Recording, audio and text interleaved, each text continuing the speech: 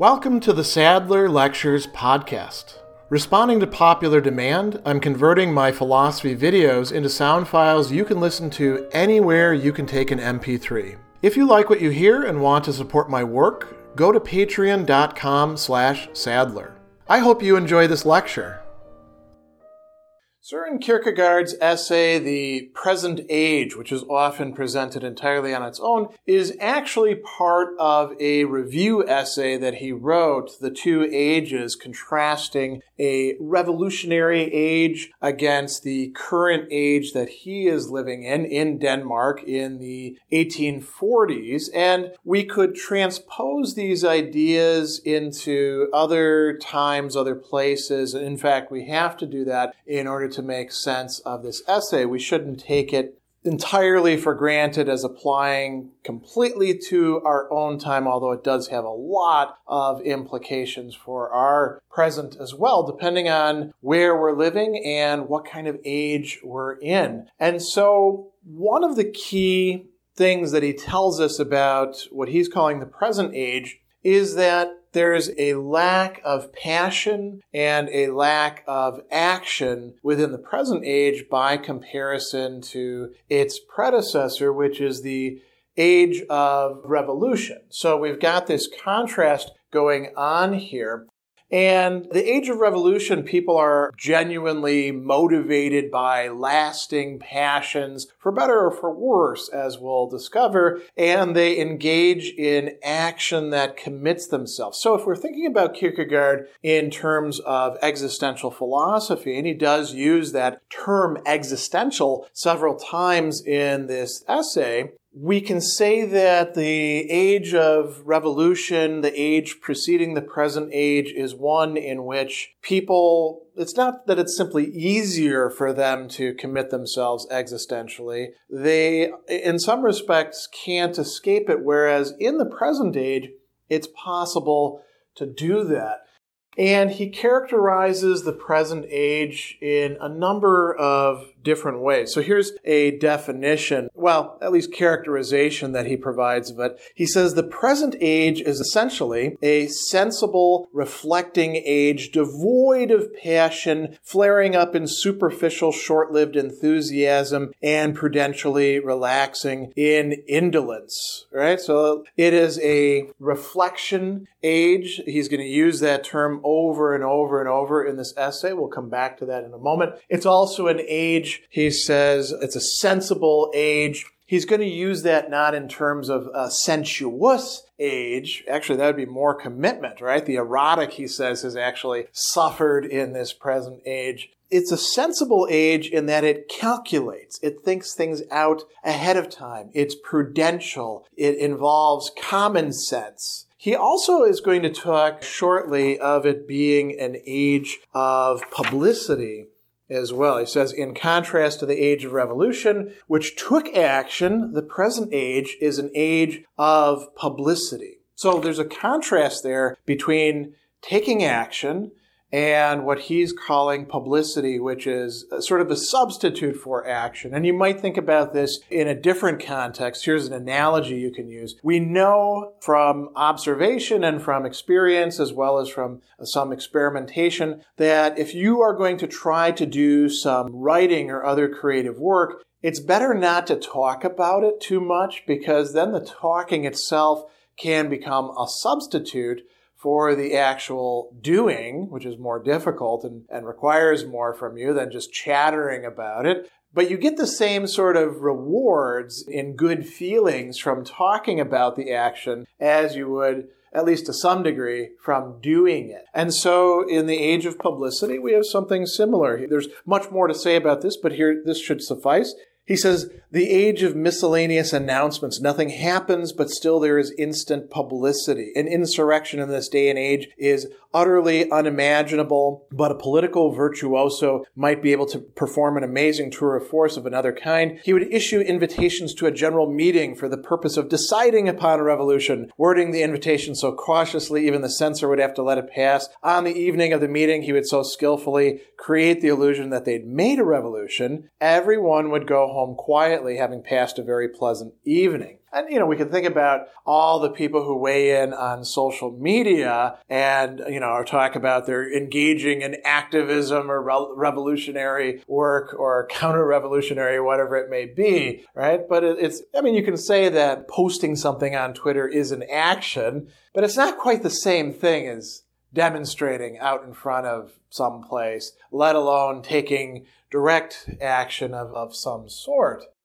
And then he talks about it also being an age of anticipation. Now, here's kind of a strong declaration by him. The age of great and good actions is past. Present age is the age of anticipation. No one is willing to be satisfied with doing something specific. Everyone wants to luxuriate in the daydream. He may at least discover a new part of the world. Ours is an age of anticipation. Even appreciative acknowledgement is accepted in advance. You might say it's kind of a dismal view. Kierkegaard says it's not meant to be a dismal view. I'm just sort of diagnosing the conditions of our time, which is very important for figuring out what we can actually do. Now, this characteristic of what we might call an oscillation of comportments is very important. He says that there are superficial, short-lived enthusiasms. Those are not the same thing as having a genuine passion. Why? Because they are superficial. They don't reach down into the core of our being. They are short-lived. They're not something that people are committing to and sticking with. And enthusiasm, well, this is a little bit interesting. This is going a little bit beyond what Kierkegaard is saying here, but I think you can see it is in the background. Kierkegaard, of course, is very conversant with ancient Greek literature and the Greek language and what the meanings of these terms that come down to us in the present are. Enthusiasm is having something literally like spirit blown into you, right? It's given to you by something, and it was used to describe, say, what music might do or what tragic poetry might do to the person who is presenting it and then to the audience. You might think about Plato's dialogue, The Ion, where there's a long discussion of this, using magnets and magnetism as a model for that. But the problem is, take away the source and the enthusiasm goes away. A passion is something within you. It's no longer simply dependent on this continual, you might say, in-blowing or whatever we want to call it, this magnetism. So short-lived enthusiasm and then apathetic indolence. Apathetic, meaning, not committing oneself in terms of passion. Indolence talks about not actually doing things, not engaging in action. And one can, in fact, be quite busy in apathetic indolence. It doesn't mean just laying in bed all day. It could be sitting there watching show after show after show, or scrolling all the way down, the social media stuff, or engaging in tracking down, actually not tracking down rabbits, but just going down rabbit holes in Wikipedia, or sitting at the cafe and chattering with one's friends about, the current situation, how we have to do something, but nobody actually ever doing anything, right? All of those are versions of apathetic indolence. It doesn't have to be laying around in bed and never making your bed and maybe having breakfast all the time over and over in bed. But those are characteristic of the present age. I think that we learn something about what Kierkegaard is calling action when we look at his characterization of the previous age. So here's a passage that's very important from the essay just before the present age. He says, "The age of revolution is essentially passionate." It's essentially passionate. Therefore, it has not nullified the principle of contradiction and can become either good or evil, and whichever way is chosen, the impetus of passion is such that the trace of an action marking its progress or its taking a wrong direction must be perceptible. It is obliged to make a decision, but this again is the saving factor. For decision is the little magic word that existence respects. Now, that is something really interesting to say, is it not? Let's talk first what he means by the principle of contradiction here. He doesn't mean the principle of non-contradiction in a merely logical sense, where we say that something cannot be and also not be in the same way, at the same time, et cetera, with all these qualifications that eventually have to be brought in. that's theoretically true, right? Aristotle points out that, hey, you want to deny it, you're going to end up using it, it's very difficult to get away from. No, of course, there are logics in which we play around with other ideas. Kierkegaard is not primarily interested in the theoretical here. He's interested in action. And there is a principle of contradiction involved in action as well. And in this case, it tells us, at least in certain points, well, you can't act and not act in the same way at the same time, which also means you, as the agent, have to decide, or something else is going to decide for you. You get this or you get that, and you have to take a stand. Now, when you have passion, that is going to help you take that stand. Reflection is going to work against that. And so this is why he can say that, here we go, it can become either good or evil, and whichever way is chosen, the impetus is such that the trace of an action marking its progress or taking a wrong direction must be perceptible.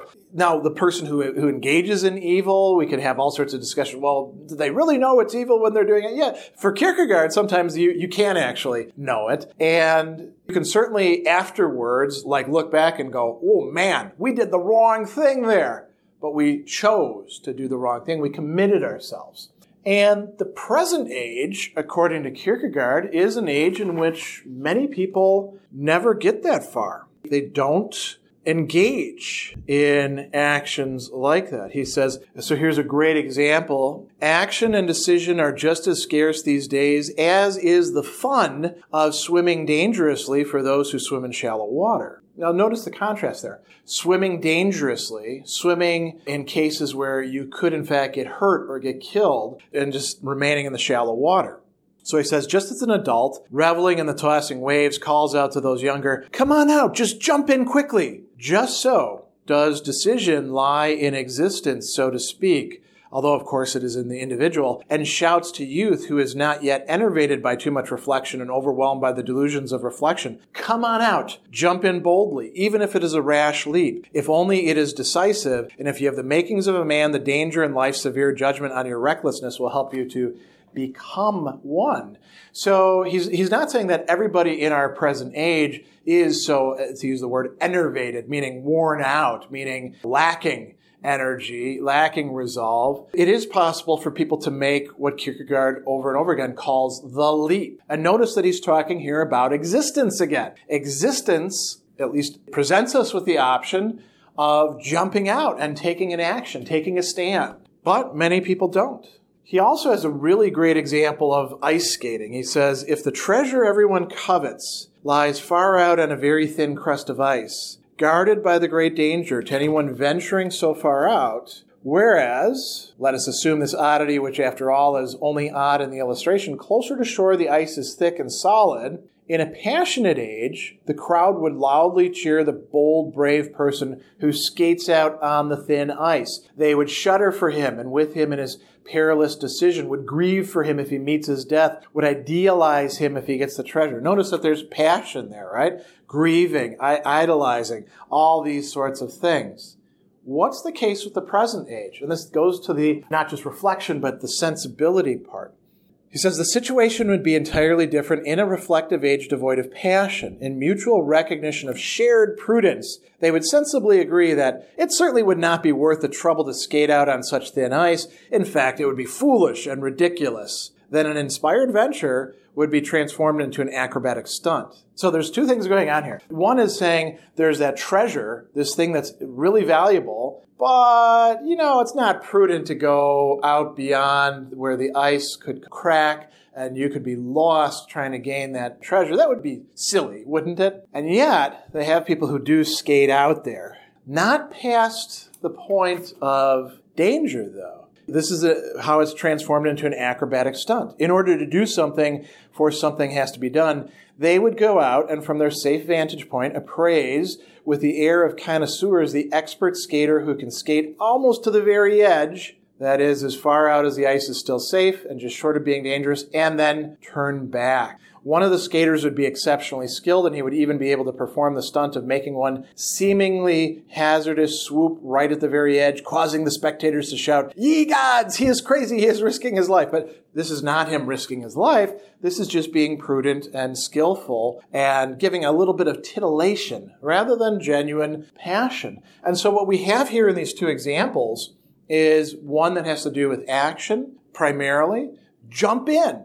Take the leap. The other has to do with the passion of the spectators. Oh, he's getting so close to the edge. But it's not really passion, is it? It's just, again, this sort of stuff that goes along with the present age. And so, are there no actions whatsoever? Kierkegaard doesn't say that. He tells us that a person stands or falls on his actions is becoming obsolete. We no longer judge a person just by how they commit themselves. Everyone sits around and does a brilliant job of bungling through with the aid of some reflection, and also by declaring that they all know very well what is to be done. But what people, two by two in conversation, what individuals as readers or participants in a general assembly understand brilliantly in the form of reflection and observation, they would be utterly unable to understand in the form of action. And there are still people who act, but they are now becoming less and less comprehensible to those who sit back and just reflect, who think about things, who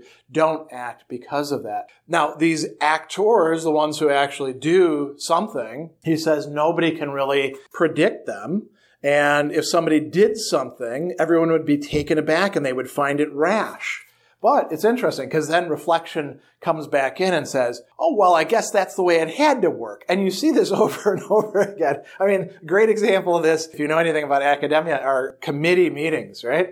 People will dither, and it's amazing to see these otherwise seemingly quite dynamic and intellectual people going back and forth and wasting all this time. Eventually, somebody might actually say, listen, we're going to do this, and that's the end of the story. And then people, oh, that's not collegial. But usually they'll actually be like, well, okay, since you feel strongly about that, we'll go along with you. And then everyone's like, well, I guess this works out just fine, right? Because the key thing was to decide something, not necessarily to have the best decision. And it could turn out to be a bad decision in retrospect, but at least it's a decision. Now, he also talks about this age as being a revolutionary age, but not an age of revolution. He contrasts it with a passionate, tumultuous age that wants to overthrow everything and set aside everything. Then he says, an age that is revolutionary, but also reflecting and devoid of passion, changes the expression of power into a dialectical tour de force, meaning this excellent thing that's being done, showing a kind of virtuosity, and is doing so through what Kierkegaard here is calling dialectics, which, there's a lot of different meanings to this term, right? We're not going to try to worry about teasing out every meaning of it, but essentially, dialectics means that there's some sort of engagement between things. And it can be done too much through reflection where it never actually arrives at an answer. But it's also how things are connected together. So he says, what happens in this age? It lets everything remain, but subtly drains the meaning out of it. Rather than culminating in an uprising, it exhausts the inner actuality of our relations in a tension of reflection that lets everything remain, and yet has transformed the whole of existence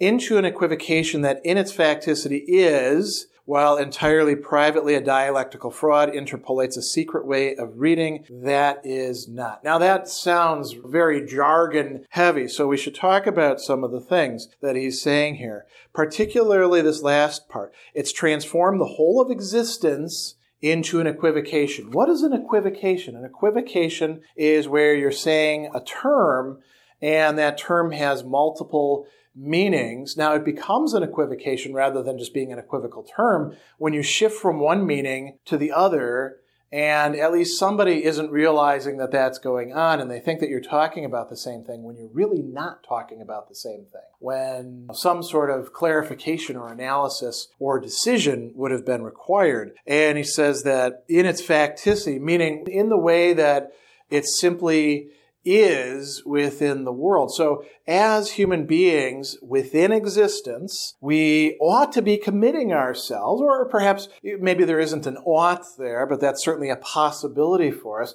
The age that we're in is one where the meaning has been drained out of everything. It's still there, but we don't have the value. We don't have the drive, the impetus. And he talks about attention of reflection. This is going to be quite important as we move on through the work, because there's a lot going on there. But it's enough to say that this is an age in which, because of the, let's call it the availability and the social desirability of reflection, many people are not acting in any genuine sense. They're not committing themselves existentially, and they're not doing so. Action is correlative for Kierkegaard, I would say in this respect, to passion. If you're not genuinely, not just motivated by the passion, where the passion automatically leads to the action, but where the passion spurs you to a point where you do have to decide and act, then there's a sort of, let's call it, existential superficiality involved. Special thanks to all of my Patreon supporters for making this podcast possible. You can find me on Twitter at Philosopher70, on YouTube at the Gregory B. Sadler channel, and on Facebook on the Gregory B. Sadler page. Once again, to support my work, go to patreon.com/Sadler. Above all, keep studying these great philosophical works.